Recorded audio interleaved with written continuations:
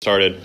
Heavenly Father, as we look at John chapter 4 and the story of the Samaritan woman, we pray that you would open our minds to understand the scriptures and that we would have an excitement over the Lord Jesus just as she did. Let us respond to this text with faith the same way that her town responded to the Lord Jesus with faith. And we pray these things in Christ's name. Amen. All right, so John 3, who did Jesus talk to?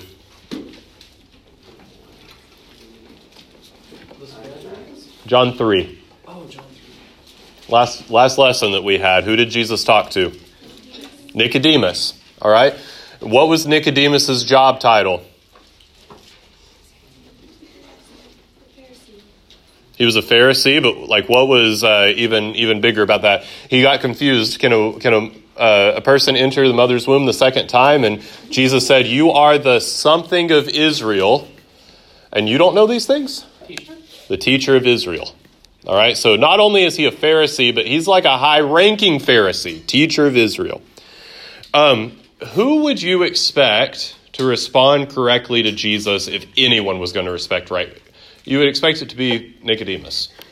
Religious leader, knows the Old Testament, knows the promises of the Messiah, not only a Pharisee, but a teacher of Israel. He's the guy that whenever Jesus shows up on the scene, he should say, "There he is." And did Nicodemus get it right? No. He goes to Jesus during what time? Night. And Jesus says, here's the testimony. The light shined into the world, but the people have loved the darkness more than they have loved the light because their works are evil. John 4, we are going to get a contrast to Nicodemus. And it's going to be the Samaritan woman. Samaritans are viewed how by Israelites? Very poorly. Israelites would oftentimes call them half-breeds because they were half Jewish, half Gentile. And they looked on them as lower than the Gentiles. Very, very negative view of the Samaritans. What we're going to see is that that's not the view that Jesus has of the Samaritans. And we're going to see that this woman is a complete 180 from Nicodemus. So starting in John 4, it says, "Now when Jesus learned that the Pharisees had heard that Jesus was making and baptizing more disciples than John, although Jesus himself did not baptize, but only his disciples, Jesus left Judea and departed again for Galilee." So the Pharisees have realized Jesus is making big splashes. Pharisees are maybe not big fans of him. So to avoid contention, it's not quite his time to be arrested and crucified. He leaves Judea. He goes back north to his home region of Galilee. And to get there, he had to pass through Samaria. Map of Israel, Mediterranean on this side. Jordan River, Sea of Galilee, empties into the Dead Sea. Judea is here. Galilee is here. Where's Samaria? Lower than Galilee. Yeah, it would be in between. If most people who were Jewish were traveling from Judea to Galilee, how would they make that journey? They would go around Samaria. Jesus decides to make that journey by doing what? Going straight through. It says in the text that to get there, he had to go through Samaria. Could he have gone that way? He could have. Why does it say he had to go through Samaria?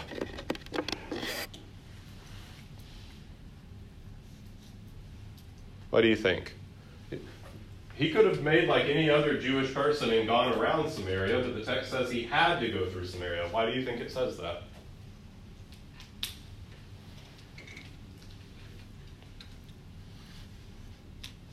Because he had to talk to Samaritans. Yeah. I mean, they're technically Jews. Yeah. technically these people are Jewish, and Jesus has been sent to the lost sheep of Israel. But I think that is a really good point. Jesus knows that there is an appointment waiting him there.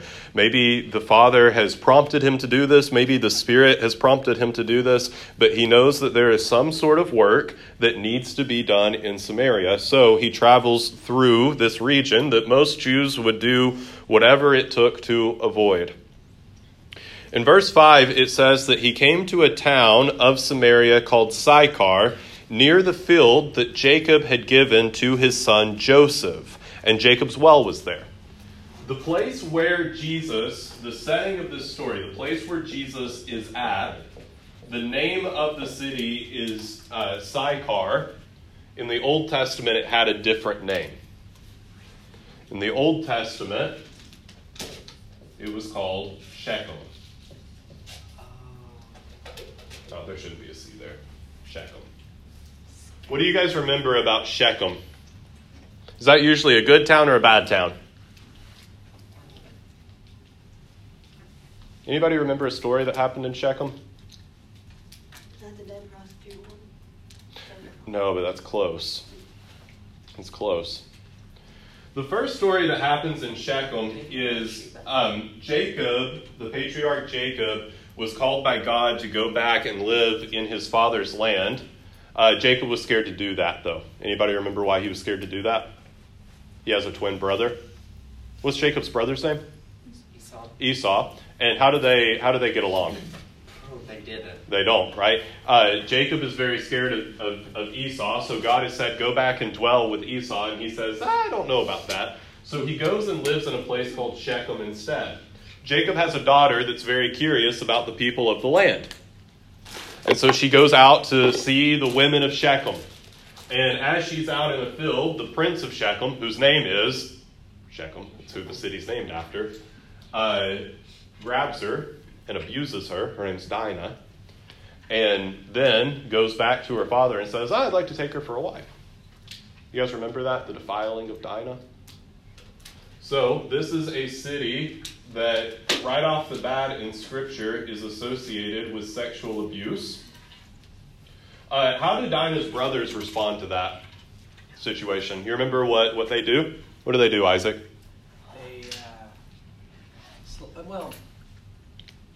Firstly what they do is they weaken the city by making all of the men circumcise themselves. Then they went and murdered everyone. Yeah, two of the brothers do that. Simeon and Reuben respond whenever Shechem is like, hey, I want to marry Dinah now. They're very upset about this. He sexually abused our sister. It doesn't seem right that now he's strutting in and is like, make her live with me for the rest of her life. So they say, they deceive. It's a city of deception. And they say, if all the men of your city circumcise themselves, then we'll intermarry with you guys. So the people circumcise themselves. That is a very painful process. And so two of the brothers, Simeon and Levi, then walk into the city. As all of them are weakened, they take swords and they slaughter the entire city. Good thing or bad thing? It's a place where religion is improperly used. And it is a place of violence. Simeon and Levi do not receive the blessing and birthright because of this instance. What they did was wrong. Later on, Shechem becomes a city associated with rebellion. It is the place, you guys remember Gideon in the book of Judges? After Gideon judges Israel, the people of Israel come to him and say, become our king. And Gideon says, no. The only king you should ever have is God. And then the very next thing the text tells us Gideon does is he names his son Abimelech, meaning my father is the king. Well, Gideon dies and Abimelech says, well, my father was the king and my father's gone, so now I'm the king. I should be the king. And he rebels against the Lord at Shechem and sets himself up as a king, and eventually will die there. Shechem is also the place where the kingdom split happens between Rehoboam and his rival, Jeroboam. So again, a place of rebellion where the tribes rebel against the Davidic king. And who appointed the Davidic king? God did. So whenever they rebel against the Davidic king, they're rebelling against the Lord himself. So all things considered, you're looking at this. Does Shechem seem like a place that is... good things or bad things typically happen there? Bad. One other important element to Shechem, though, is that in the book of Joshua, we learn that Shechem is appointed as a city of refuge. What is a city of refuge? No murder. Explain a little bit more. If you get accused of a crime, you can go there and nobody can hurt you. Until you... Or proven guilty. Yeah, until you're proven guilty. A city of refuge, if you... specifically for murder or manslaughter laws. So if I accidentally or purposefully kill a person, the Avenger of Blood can come after me, and there's this really intense game of tag that is played with an axe, right? And so to... you guys remember this, right? Yes. Like, you guys remember the city of refuge, right? I kill somebody, and one of their relatives, the Avenger of Blood, chases me and tries to kill me. I get to the city of refuge, and that's my safe zone, and then I stand trial there. And if I'm innocent, I stay in the city of refuge until the high priest dies. If I'm guilty, they hand me over to the Avenger of Blood and choppy chop, right? This is a method to make sure that a person stands trial. What type of person would not want to stand trial? Someone who's guilty. So this really, incentivizes you to go and stand trial. Shechem is one of the cities of refuge. So ideally, it's a place of justice. It's ideally a place of safety. It's a place of peace, ideally. But is that... this is kind of the ideal of what Shechem would be. Is that what you see Shechem being throughout the scriptures? Nope. Well, here in this story, Jesus travels through Samaria, and he comes to the city called Sychar, which is the same place as Shechem. And at Sychar, or at Shechem, Jesus is going to interact with a woman. And we want to see what happens. One other thing to kind of put in the back of your mind as we're thinking about Shechem. Shechem is also a place during the 400 silent years where the Samaritans set up a temple. They set up a temple there because were they allowed to go to the temple in Jerusalem and worship? No. Guess what the Jews did whenever the Samaritans set up a temple in Shechem? They burned it to the ground and slaughtered the people who were inside of it. So again, religious violence here. All right. So Jesus comes to Shechem, though. Let's see what happens. Verse 6, Jacob's well was there, so Jesus, wearied as he was from his journey, was sitting beside the well. It was about the 6th hour, which means that it's about noon. It's the hottest part of the day. Would you typically go draw water from a well during the hottest part of the day? No. When would you usually get water from a well? Sunrise or sunset. Yeah, either morning or evening. That's when people would typically go. You typically don't go in the middle of the day right at noon. So Jesus is there. He's been journeying, though, so he's there at the well. If somebody walks up to the well here in a second, right in the heat of the day, right in the middle of the day, why do you think they might do that? They're not going in the morning or evening. Why might they be doing that? Either out of necessity or they're hiding. Either out of necessity or what was the second thing? They're hiding. Yeah, they don't want to be around people. It's the reason that I really like, if we're driving to Florida or Illinois, I like going at 2 o'clock in the morning because there's not people on the road. I don't want to be around them, right? This woman is going to show up in a moment, and she's going to show up at this well right in the middle of the day, the heat of the day, whenever you typically don't go. And the reason is she's avoiding people.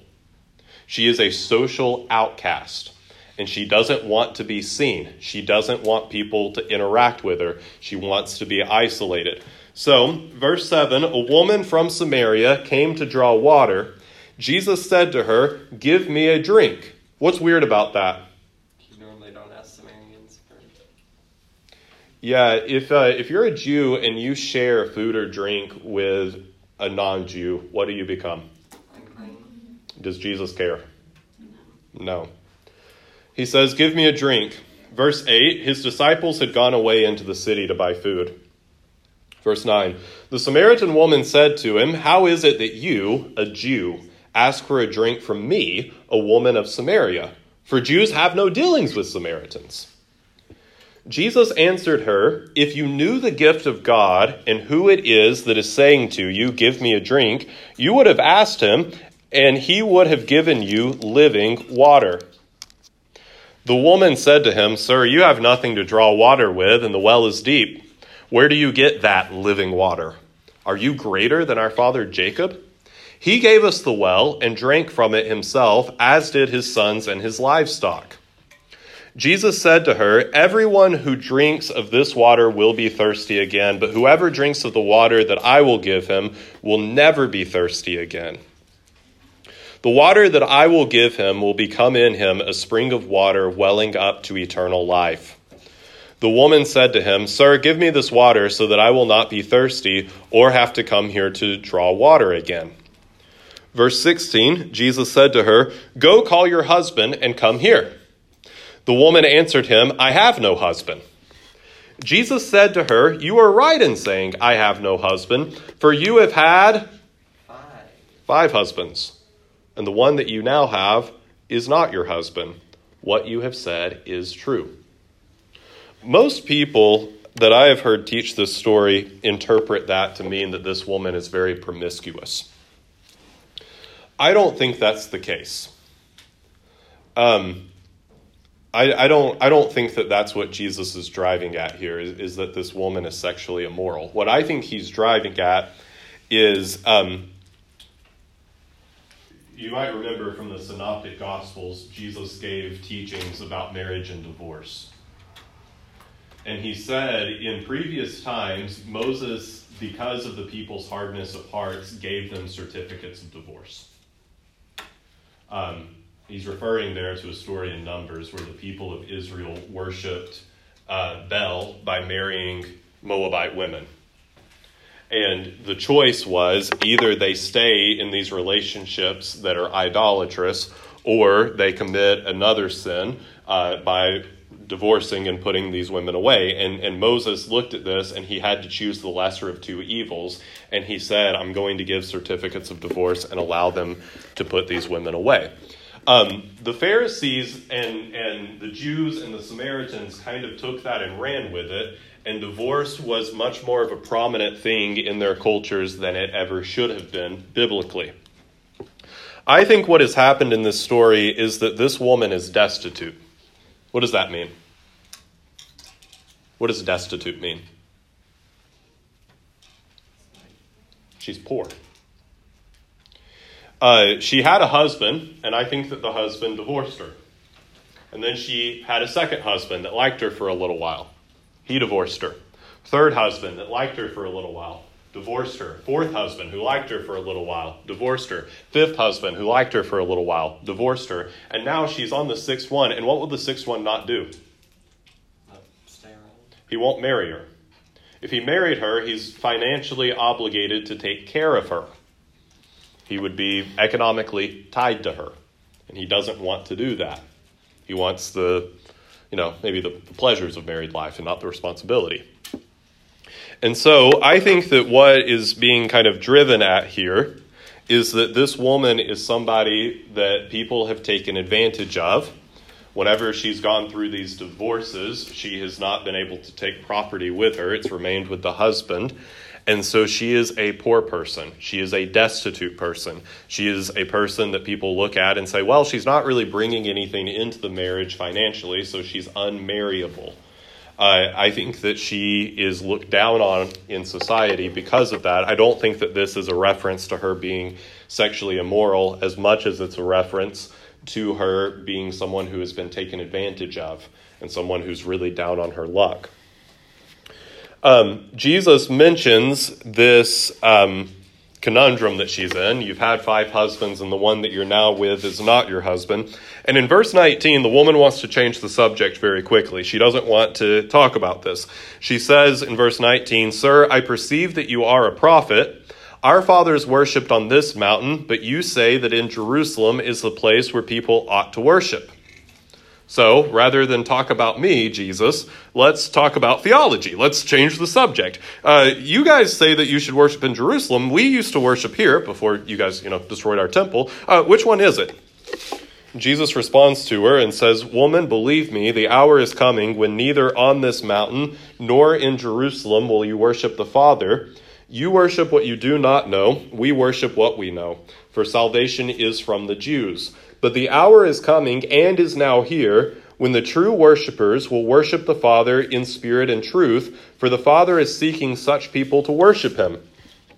God is spirit, and those who worship him must worship in spirit and truth." Verse 25, the woman said to him, "I know that the Messiah is coming, he who is called the Christ.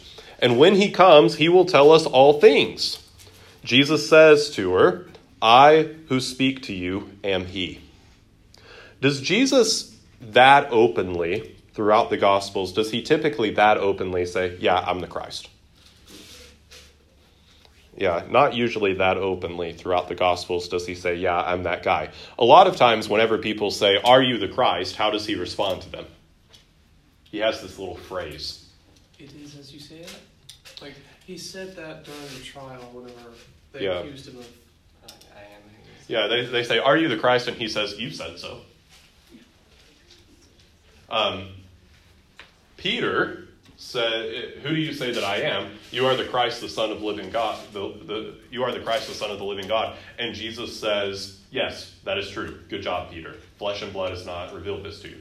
A lot of times throughout the Gospels, though, people will say, "This has to be the Christ," or "This is the Son of David," or something like that. And what will Jesus, how else will he sometimes respond? Sometimes he'll say, "Yes, you've said so." How else does he sometimes respond? What's that called? The Messianic secret. Messianic secret. Yes, but don't say anything to anyone about it. Here, Jesus just very openly tells her, she's like, "Oh, well, the Messiah is coming. He'll answer all my questions whenever he gets here." And he just looks at her and goes, "I'm that guy." Very open about it. Verse 27, just then his disciples came back. They marveled that he was talking with a woman. Does it say talking to a Samaritan woman? No.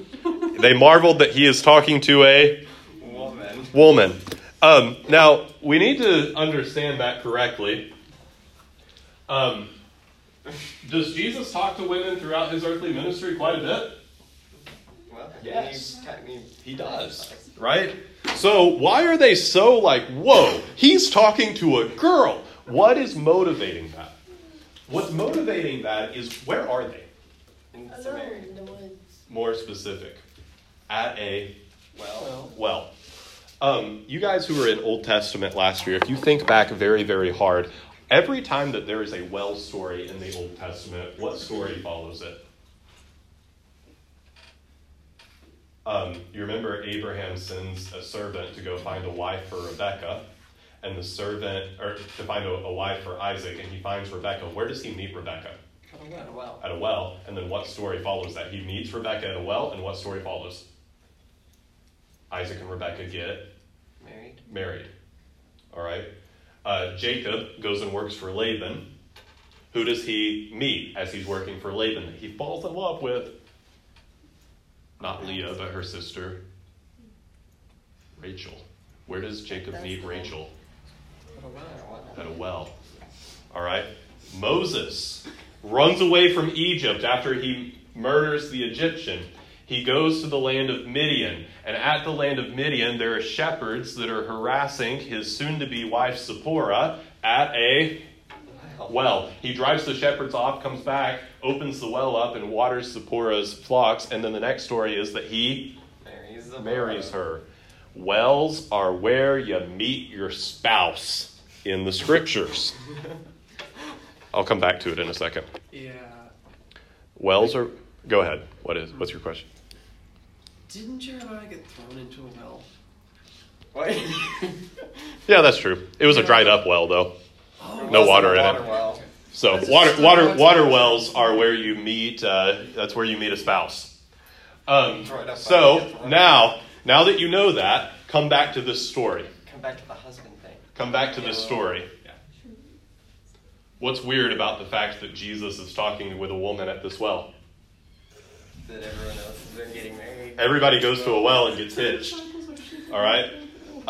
Now we come back to this story, and there's a single woman and Jesus. And this single woman, I'm making the argument that this whole thing is probably not her promiscuous. It's probably, her being taken advantage of. But kind of put that aside for a second. It is at least someone that this society kind of looks at as sketchy.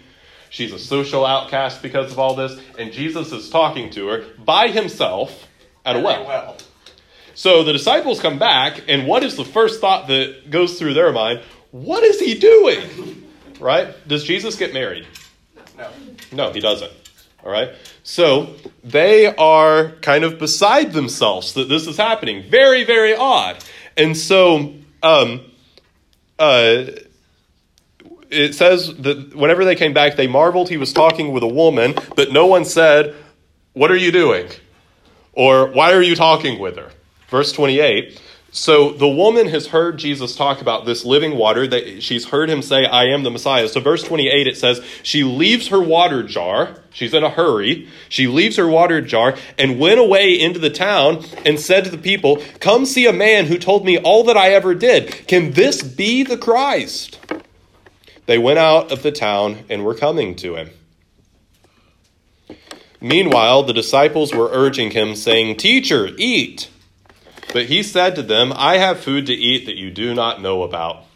And the disciples take that literally. They say to one another, "Has anyone brought him something to eat?" Verse 34, Jesus said to them, "My food is to do the will of him who sent me and to accomplish his work. Do you not say, 'There are yet 4 months, then comes the harvest'? Look, I tell you, lift up your eyes and see that the fields are white for harvest. Already the one who reaps is receiving wages and gathering fruit for eternal life, so that sower and reaper may rejoice together. For here the saying holds true, one sows and another reaps. I sent you to reap that which you did not labor. Others have labored, and you have entered into their labor." Basically what he's saying there is this woman has gone back, and what is she doing in the town? Telling everyone about Jesus. And what are all the people getting ready to do?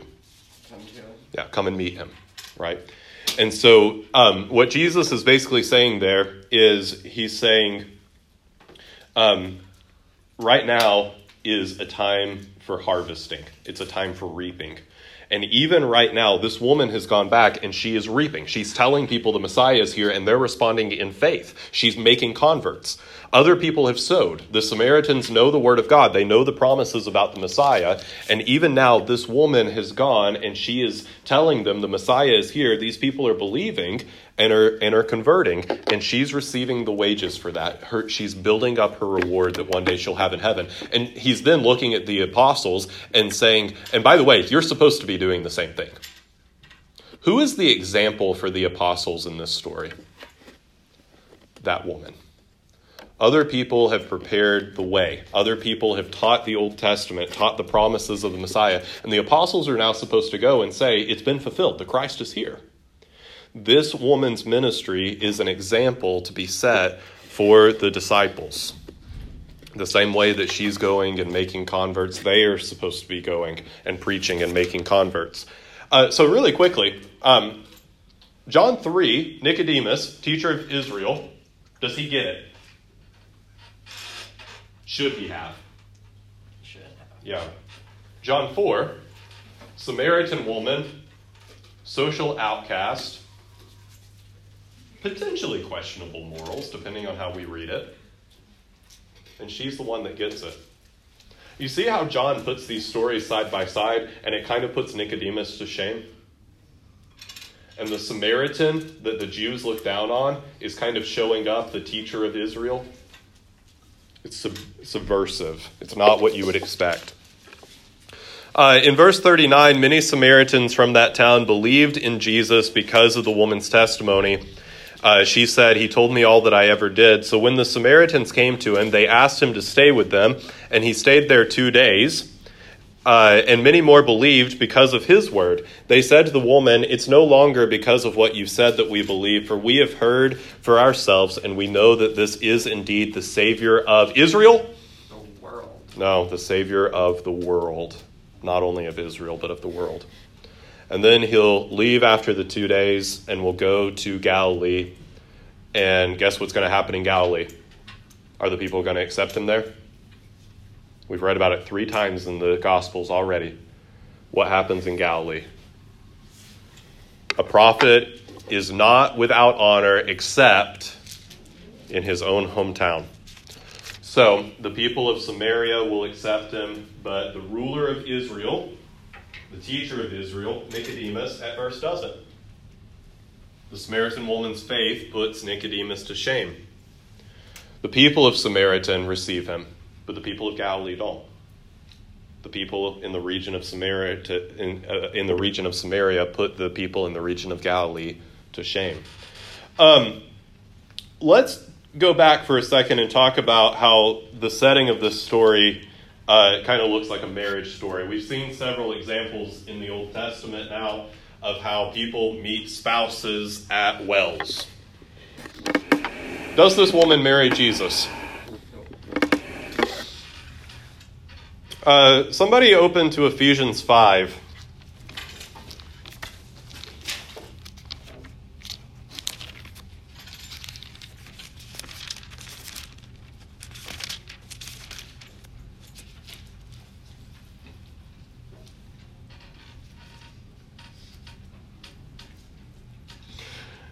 Ephesians 5:25 through 32. 25 through 32 of that chapter. You got it, Gray? Okay.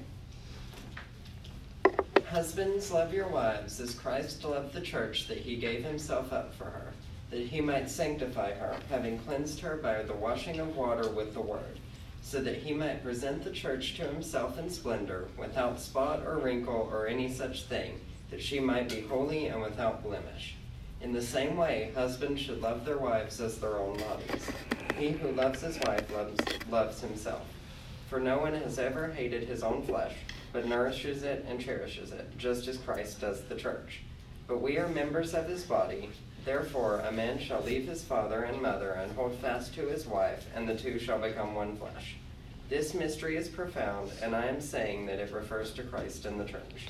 So the mystery of marriage is ultimately about what? This mystery is profound, and I'm saying it refers to, in the verse that Gray just read, this mystery is profound, and I'm saying that it refers to what? Christ and the church. Christ and the church.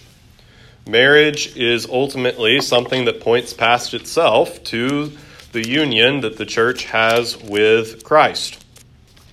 So, were the Samaritan woman and Jesus technically, physically, man and wife in this text? No. But what did the Samaritan woman have in this text that Nicodemus and the people of Galilee did not have? She had faith. And by faith, she entered into Christ's church. And by faith, she had spiritual union and oneness with Christ. And by faith, she found Jesus to be a bridegroom, unlike the other bridegrooms that she had had. Not one that leaves her destitute and in poverty and as a social outcast, but one who loved himself enough to give himself up for her. So, even though this is not a story about human marriage, we know that Christ never married during his earthly ministry. It is one that's supposed to point us past that to the spiritual reality behind marriage. In this text, the Samaritan woman believed. She's someone who will be in heaven one day.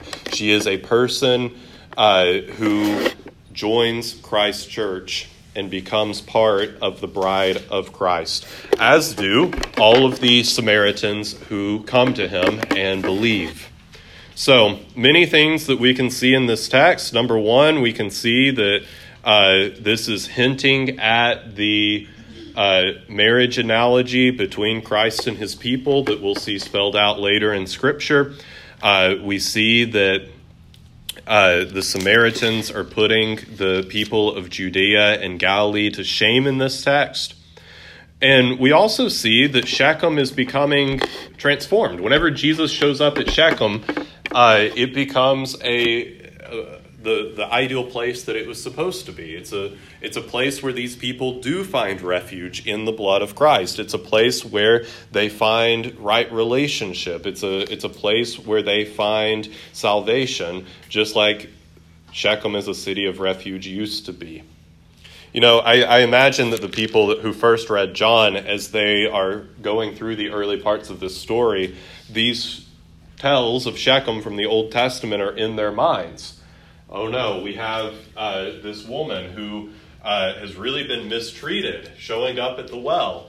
This is a place where religion has been improperly used to bring death upon people, with Simeon and Levi and with the Samaritan temple. It's a place where God's law and God's leaders have been rejected historically. But when Christ comes to Shechem, the city is transformed. It becomes a place that submits to God and to his Christ. It becomes a place of justice. It becomes a place of safety and refuge and life and salvation. There's a great reversal that's happening in this text as Jesus goes into Shechem. This week, your memory verse is John 3:36, due on Friday. I want you to do the reading by the time you come to class on Thursday. We'll have another quiz over it. Remember that on any of your quizzes, you can use notes. Test, we don't use notes on test. Your next test over John's Gospel is still a little ways out. It won't be this week. I think it's next week. Whenever we finish our lectures through John chapter 10. We've got about 5 minutes left, so you can